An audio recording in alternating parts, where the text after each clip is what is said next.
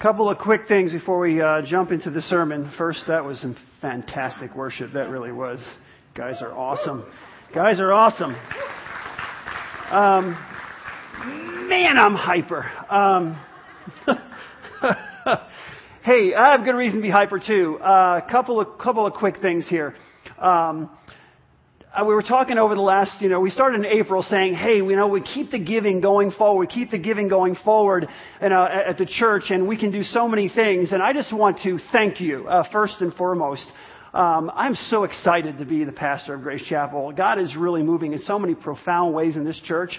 And over the next few weeks, yeah, you can clap all you want. Clap. That's good. Give God the glory.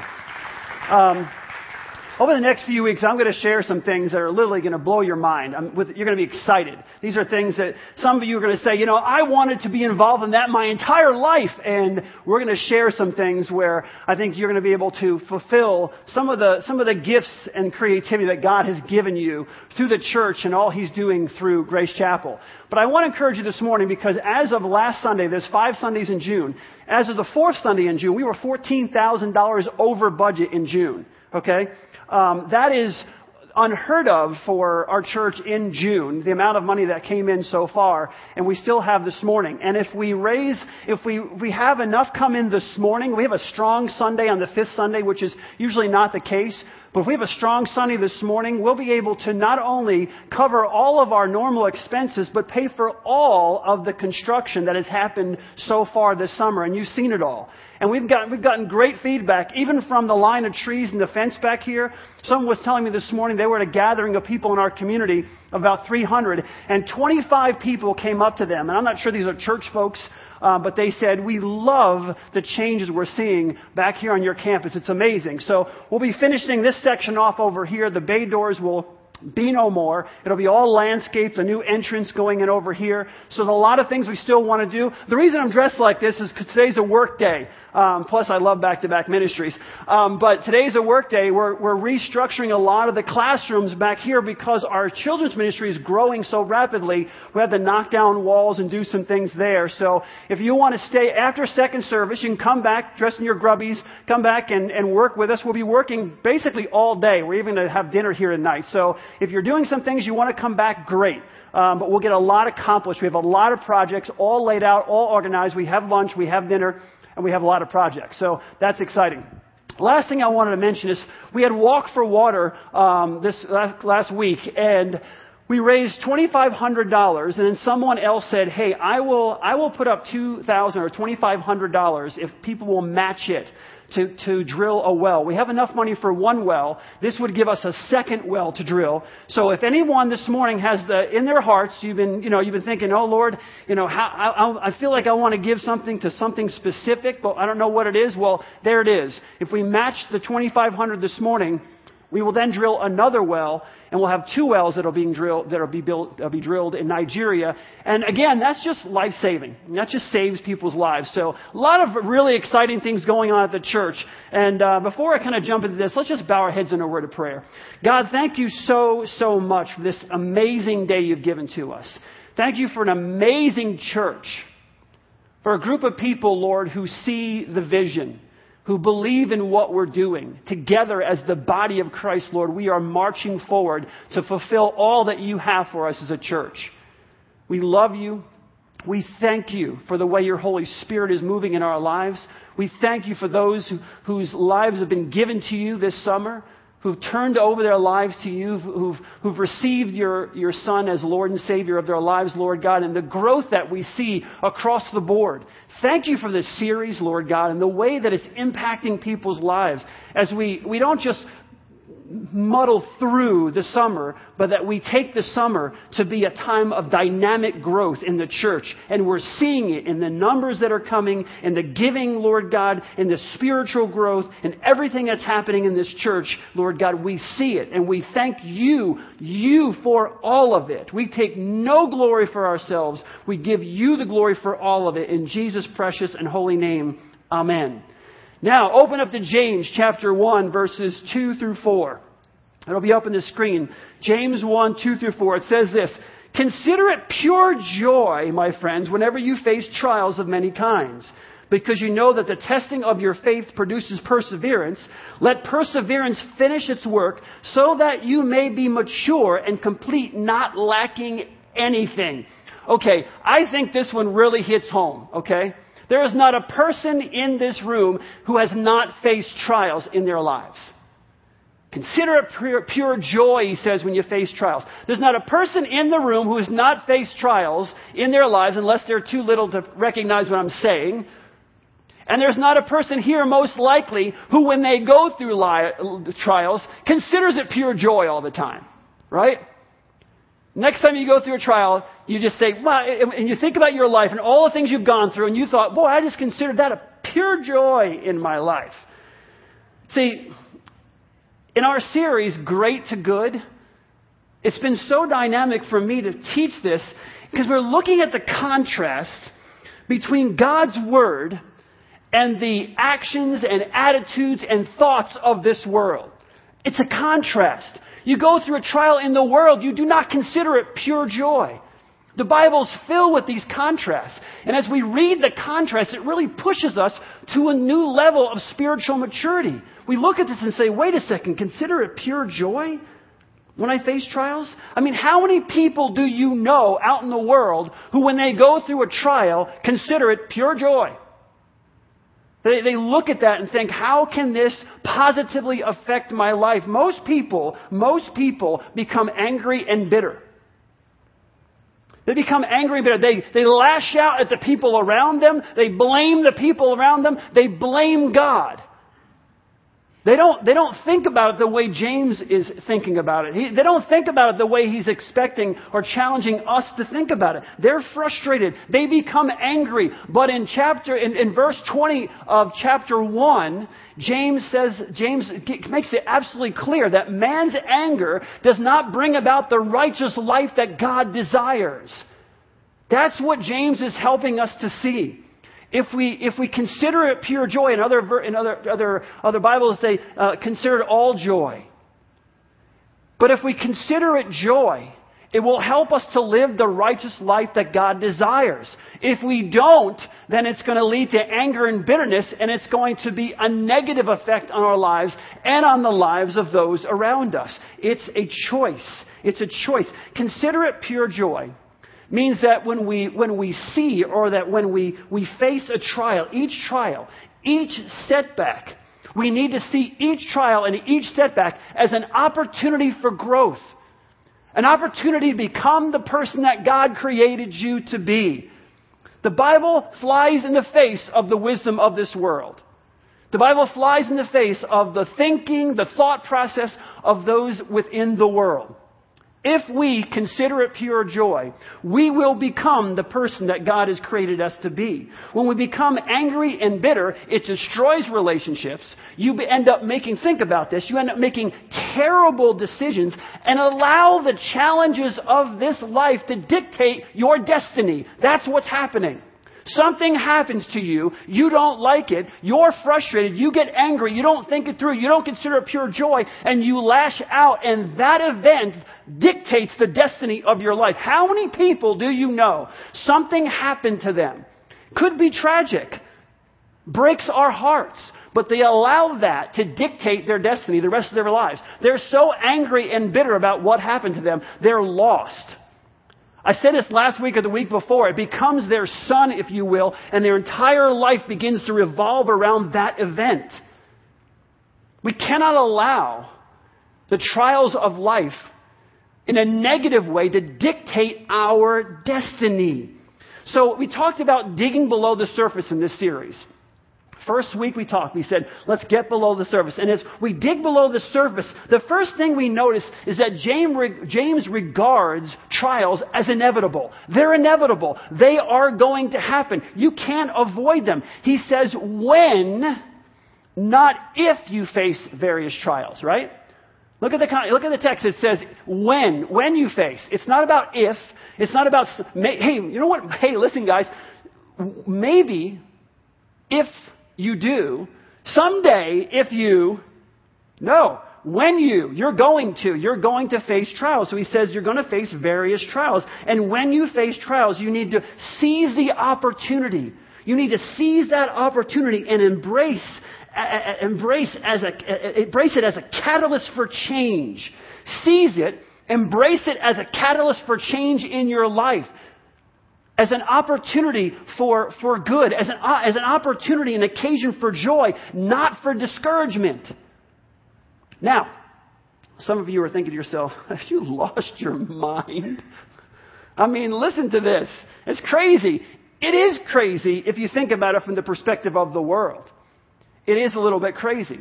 And if we're actually going to pull off what I'm talking about this morning, what God's Word is saying, we need to realize that we need to have that spiritual maturity. We need to walk in the good way. We need to go back to the foundation of this series, Great to Good, which is Jeremiah 6:16. He says, ask for the good way and walk in it. If you have any hope to fulfill what we're talking about this morning, you need to make sure that you're becoming or you are spiritually mature.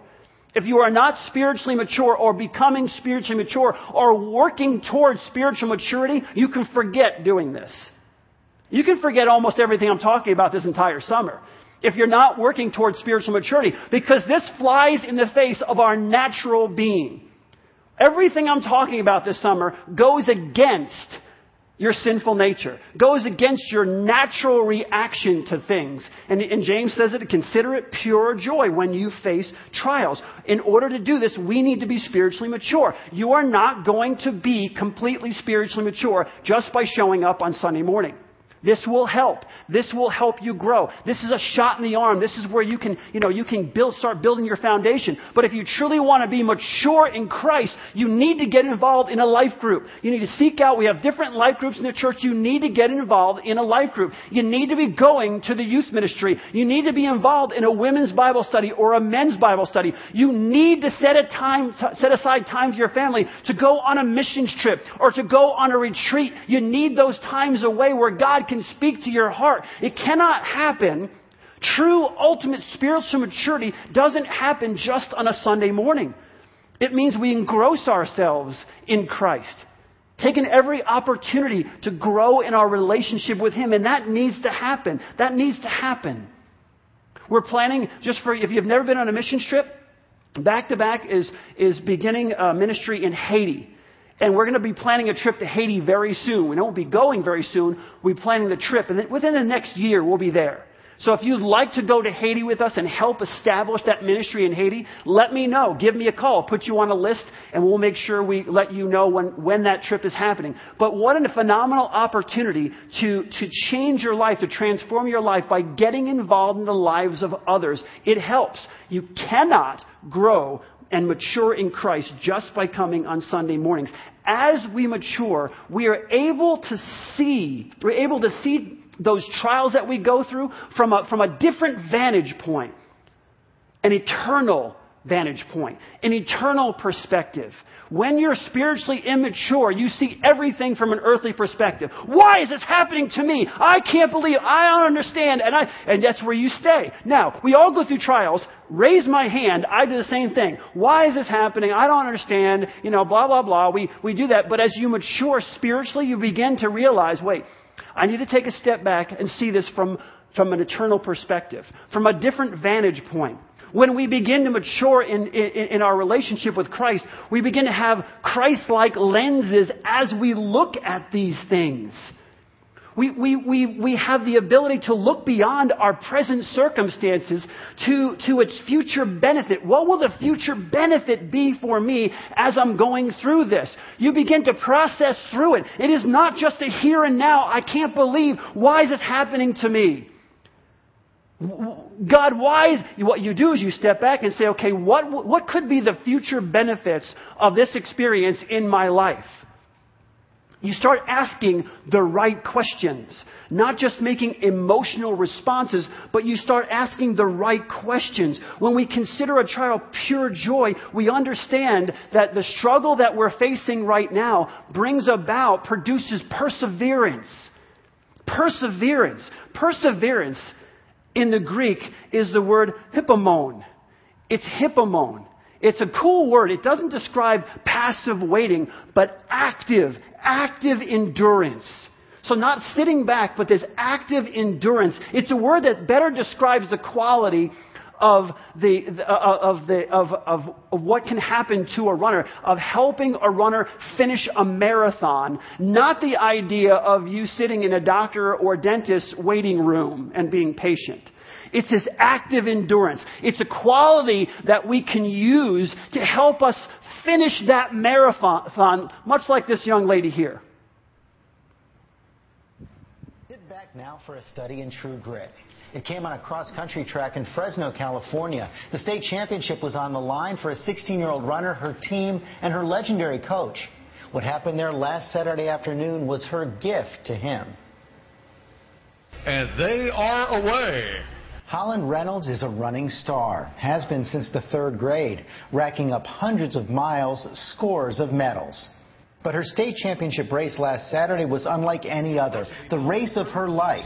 It may also be the last for her coach, Jim Tracy. He's the greatest cross-country coach in California. Coach Tracy is also gravely ill. In June, he was diagnosed with ALS, Lou Gehrig's disease, a condition that's sucking the strength out of his once fit muscles. For now, he can still stand on the sidelines cheering on Holland and her teammates. The girls' Division 5. And that's just where he was during this extraordinary race on Saturday. Unusually cold, the weather caught Holland and her body off guard. With just half a mile to go, making her move from 3rd place to 2nd, Holland hit the wall. She thought she was still running. This is the guts that cross-country brings out in athletes. This is very gutty here. All the way through, giving for her teammates. She's got about 30 meters to go. 9:93. Holding it so well. Oh boy, about 5 meters. Hopefully she will get back up. There's a decision here. If she gets assistance, of course. This decision time. They're asking her how she's feeling. This is cross-country. If they touch her, that would be disqualify her. So they're asking her, can you make it? And look at her. Such a courageous effort trying to cross that finish. The crowd is giving her all they can here at the finish. As soon as she crosses, they will scoop her up and take her to the medical tent right away. And there she did it. That crawl secured the state championship for Holland's team. They celebrated in the back of her ambulance. One more win for Holland and the coach who taught her to never give up. That is Hippomon. That is active endurance. That's what we're talking about here. The quality that gives you the ability to crawl across the finish line. You know, that's a runner. But how many times in our lives have we had to crawl across the finish line emotionally in situations? Where do you think you get that strength from? A life of just silver spoon, everything's good, nothing ever happens to me? You lay there if that's what happens. You don't get up. Hippomon, active endurance. Trials produce character and heart. They produce a relentless spirit, the ability to overcome and keep moving forward regardless of your limitations. That's what helps move you forward. That's what we're talking about here. At its root, perseverance in the Greek means to remain under. To remain under. It's a picture of someone who is under heavy pressure. So they're under heavy pressure, and they have a basic resolute spirit to not give up. But they're under so much pressure. It reminds me of a story that I actually read about of a mom in Georgia, 5'8" mom whose son was stuck underneath the car, and she picked the car up off of him and held it there for 5 minutes. 5 minutes, she held there for 5 minutes. A doctor said that adrenaline cannot last for 5 minutes. Okay, so now get this. 5'8" little mom picks up a car off her son. This was not a little car. This was like a muscle type of car. Picks the car off her son and holds it there for 5 minutes. The doctor said adrenaline rush wouldn't last 5 minutes and suggested that what happened wasn't so much supernatural strength. But let me read this part to you. He says, as supernatural strength, as endurance in the face of otherwise overwhelming pain.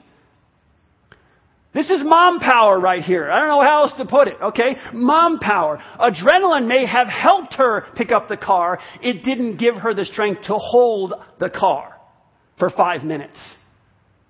That is endurance. And endurance, the strength beyond our human understanding. This endurance that God gives us to get through life, to make it through when things are difficult. How does a 5'8" mom, a little mom, pick up a car that big and hold it for 5 minutes? Hippomone. Active endurance. This is what trials give us. This active endurance, the ability, no matter what happens to us, no matter what we go through, we have it. And the problem is, in our culture, this is sorely lacking. When the going gets tough nowadays, most people crumble or complain or crack or cave. That's what happens. Why? Because they don't make the choice that when they're going through difficulties in life, they don't make the choice to actively say, I will consider it. I will consider things pure joy. Pure joy. We need to get back to the ancient path. We need to follow men like Joseph, who went through trial after trial after trial and walked in the good way. He chose to walk in the good way. I have found that life is made up of different trials.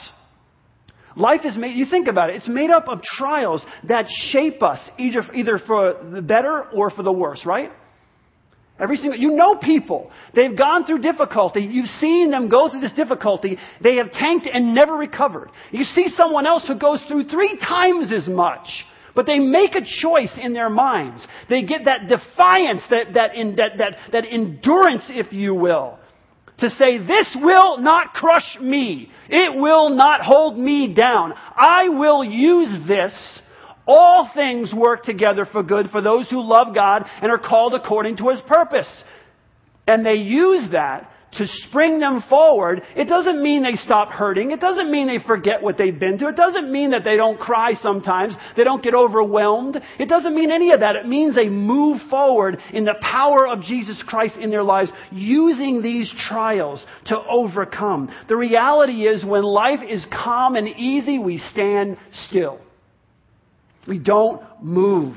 We stay the same. But trials transform us.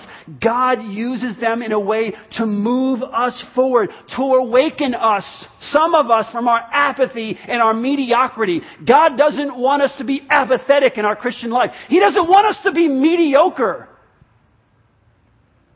And so He uses trials and difficulties in life to help you rise above it, to shake you from your apathy, to shake us from our mediocrity, and to become the people that we are created to be. Listen to what C.S. Lewis wrote. It says, God whispers in our pleasure, speaks in our conscience, but shouts in our pain. It is His megaphone to rouse a deaf world. Trials also show us where we are in our spiritual maturity.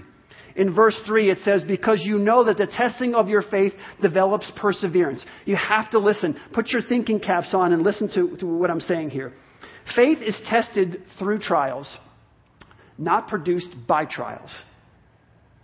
Faith is tested through trials, not produced by trials. Trials have the ability to reveal the strength of faith we already have. I mean, as I was studying this and going through this, there's nuances there that could change your life. Now, you may be thinking, doesn't God know how much faith I have? Yeah, He does. God knows exactly how much faith. This experience is not for God's benefit. It's not for Him. But to make us, our faith evident to us. It is to make our faith evident to us and to those around us. When we go through trials in life, we understand. I mean, as I was studying this, I was going back in my life and starting to scratch my head and going, wow, gosh, I thought I had faith. I thought I had really strong faith. I considered myself a person of strong faith until I really started looking deep into my heart and realizing when I went through trials, I didn't handle them as well as I should. And it exposed the weakness of my faith, is what it did. It exposed the weakness of my faith and made me start to think, wait a second, how then do I grow in my faith? How do I strengthen? If trials do not strengthen your faith, if you will, then what does? If trials do not produce faith, I should say, what does? Well, in Romans chapter 10 and verse 17, it pretty much tells us. Consequently, faith comes by hearing the message, and the message is heard through the word of Christ. Faith is built in our lives as we listen, understand, trust in, and apply the word of God. It comes back to that. So is the simple things. Faith is produced in your life as you listen to the Word of God from others, reading the Word of God, as you listen, as you take the time to understand. Some of you go to college and you get that professor and they get up there and start throwing these facts out and they tear your religion apart and they tear Christianity apart and you sit there and just kind of rub your feet. Man, never taught me that. Oh boy, my whole faith is falling apart. You know what? Until you take the time on your own to sit down and challenge what that person is saying. And understand the Word of God. And understand the weakness of their argument. When we listen and we understand, and then we trust in, who are you going to trust in? The person who can't stand Christians, wants to rip Christianity to pieces. They have their own issues. Has nothing to do with intellect. It has to do with emotion. Something happened. They're ticked off about it. It's not about that. When we understand and then we trust in God instead of that person, and then apply. You want to really grow? Apply what you're learning. Take what you're learning this morning and apply it to your life, and you will grow. Oh, you'll grow like crazy. Application. We grow as we listen, understand, trust in, and apply the Word of God. That's how we build our faith. That's how we build our faith. Our trials pretty much point out sometimes where we are in our faith. But the Word of God helps us build it. Trials don't produce faith. They do not produce. But when trials are received with faith, they produce perseverance. When a trial comes and you receive it with faith, the faith that you have, you've got to strengthen your faith. When a trial comes, you receive it in faith, with faith, and that produces perseverance. And that's what we need to get through our Christian life, that perseverance. Now, I realize that perseverance doesn't always produce in times of trial. It's not produced in times of trial all the time. I understand that. I think we all understand that. If you go through a challenge or a difficulty in your life and you respond to it with unbelief or criticism or grumbling, trials then produce bitterness and discouragement in your life, right? That's what I was saying before. If you handle it this way, it can produce perseverance. If you handle it this way, it's going to produce bitterness and anger and discouragement in your life. It's a choice. That's why James exhorts us. He says, consider it pure joy. It's an exhortation. Consider it pure joy. It's a choice. Listen, everyone is going to go through trials. The only question is, how are we going to handle it? What is it going to produce in our lives? That's the only question we have to answer this morning. I can't tell you, when you ask Jesus Christ to come into your life, you're not going to face any of these difficulties anymore. Of course you are. The question is, how are we going to handle it when we do face it? And what is it going to bring about? What is it going to produce? What is it actually going to produce in our lives? Henry Ward Beecher wrote this. We are always on the anvil. By trials, God is shaping us for higher things. It's why I go back and I think about this all the time. It's why my professor taught us, what you win people with is what you win them to. If you win people with a weak, sissy, easy believism Christianity, what do you think happens to folks when they face difficulties in life? When they don't have any spiritual maturity? What you win people with, if you win them with bells and whistles and candy and whatever, okay? Oh yeah, I want to have Jesus too. I want to add Jesus to my repertoire of whatever. Yeah, I'm going to ask Jesus. So you win them with this easy believism. What you win people with is what you win them to. And when it gets difficult, guess what they do? And then people say, well, see, Christianity doesn't work. A bunch of hypocrites. We need to be spiritually mature. We need to know the Word of God. We need to tell people the truth. If we win them with a strong faith, if we win them with the truth of the gospel, if we win them with the Word of God, when trials come, they will be able to stand up under it. If not, they will not. They will fall apart and say, this didn't work. I tried Jesus. It didn't work.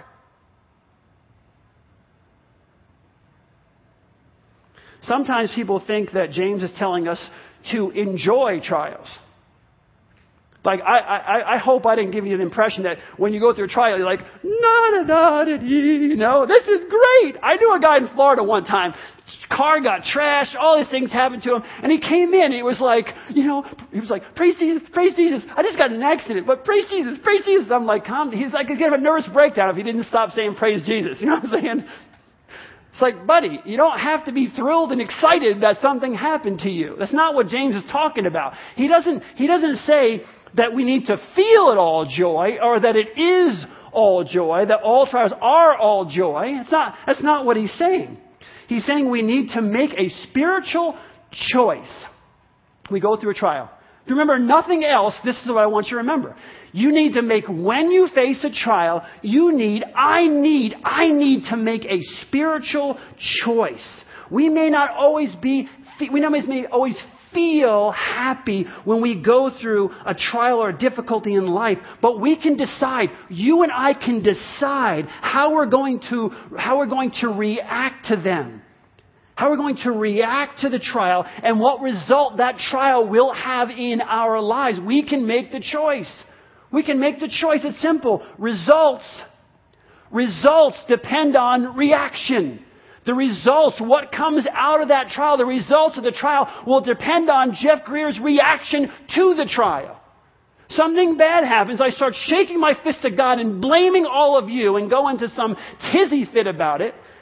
Don't focus on what the future benefits could be. Don't focus on what God's trying to produce in my life. Don't focus on what needs to change in my life. Then I'm going to be bitter and angry at you, at God, and everybody else, and who cares? Why do you think? I'm telling you, look at some of the people in your life, the older people, and do not wonder anymore why they're acting the way that they're acting. Verse 4 says, perseverance must finish its work, so that we may be mature and complete, not lacking anything. Isn't that awesome? Mature and complete, not lacking anything. When we go through a trial, perseverance and endurance comes slowly.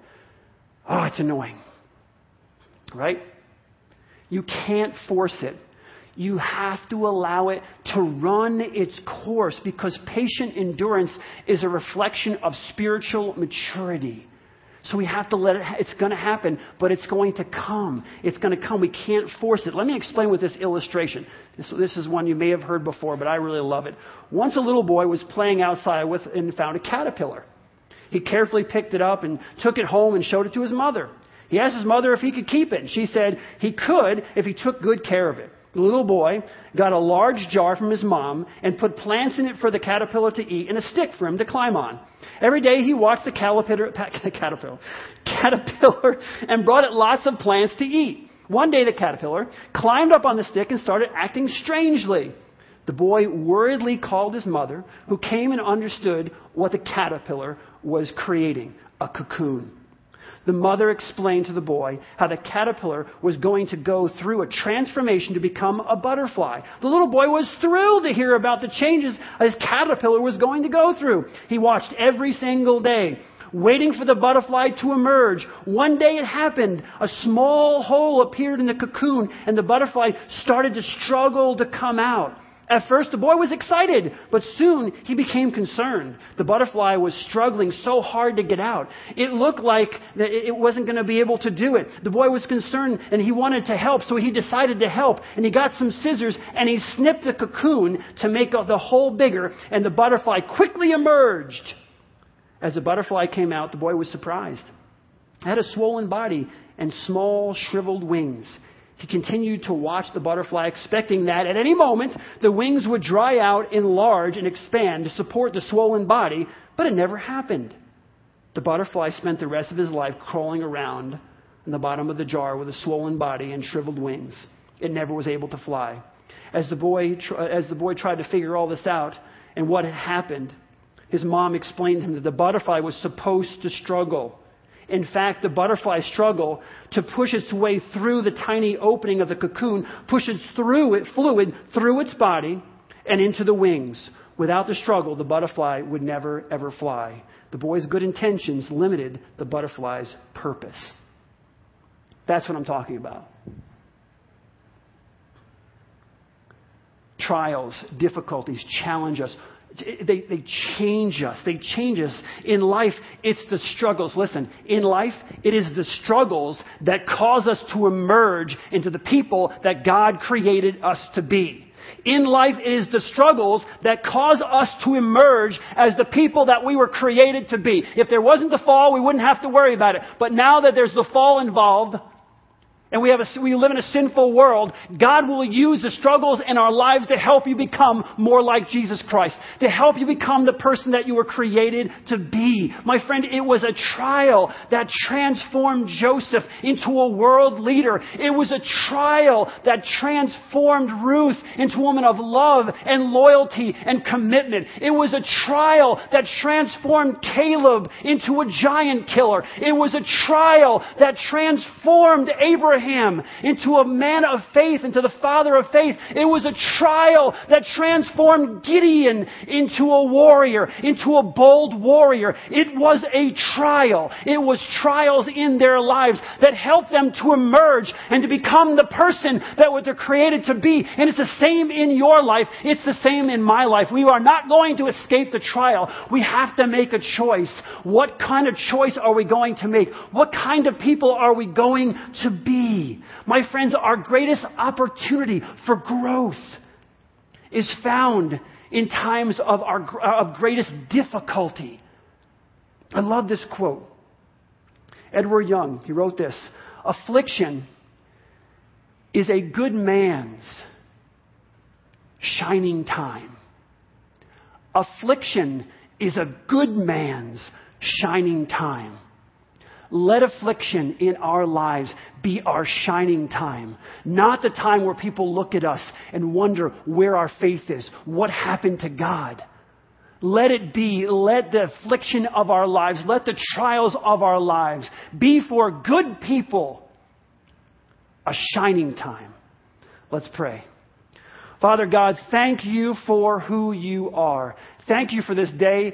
Thank you for this series. Thank you for your word. Thank you, Lord God, that you're using it to shape us. And Lord God, I know this is difficult. That's why we're doing it. I know this is difficult sometimes to hear. I know it's difficult sometimes to understand, but it's truth. We are going to face trials. The only question is, how are we going to respond to those trials? What choices will we make? God, I pray that we make the right choices, the good choices, that we walk in the good way, on the ancient path, like those who went before us, to become the people that we are created to be. And we know that when we do that individually in this church and then come together as the body of Christ, there is nothing you will not accomplish through us. And we pray this and we ask for it, we beg for it, we claim it in Jesus' precious and holy name. Amen. Have a phenomenal week.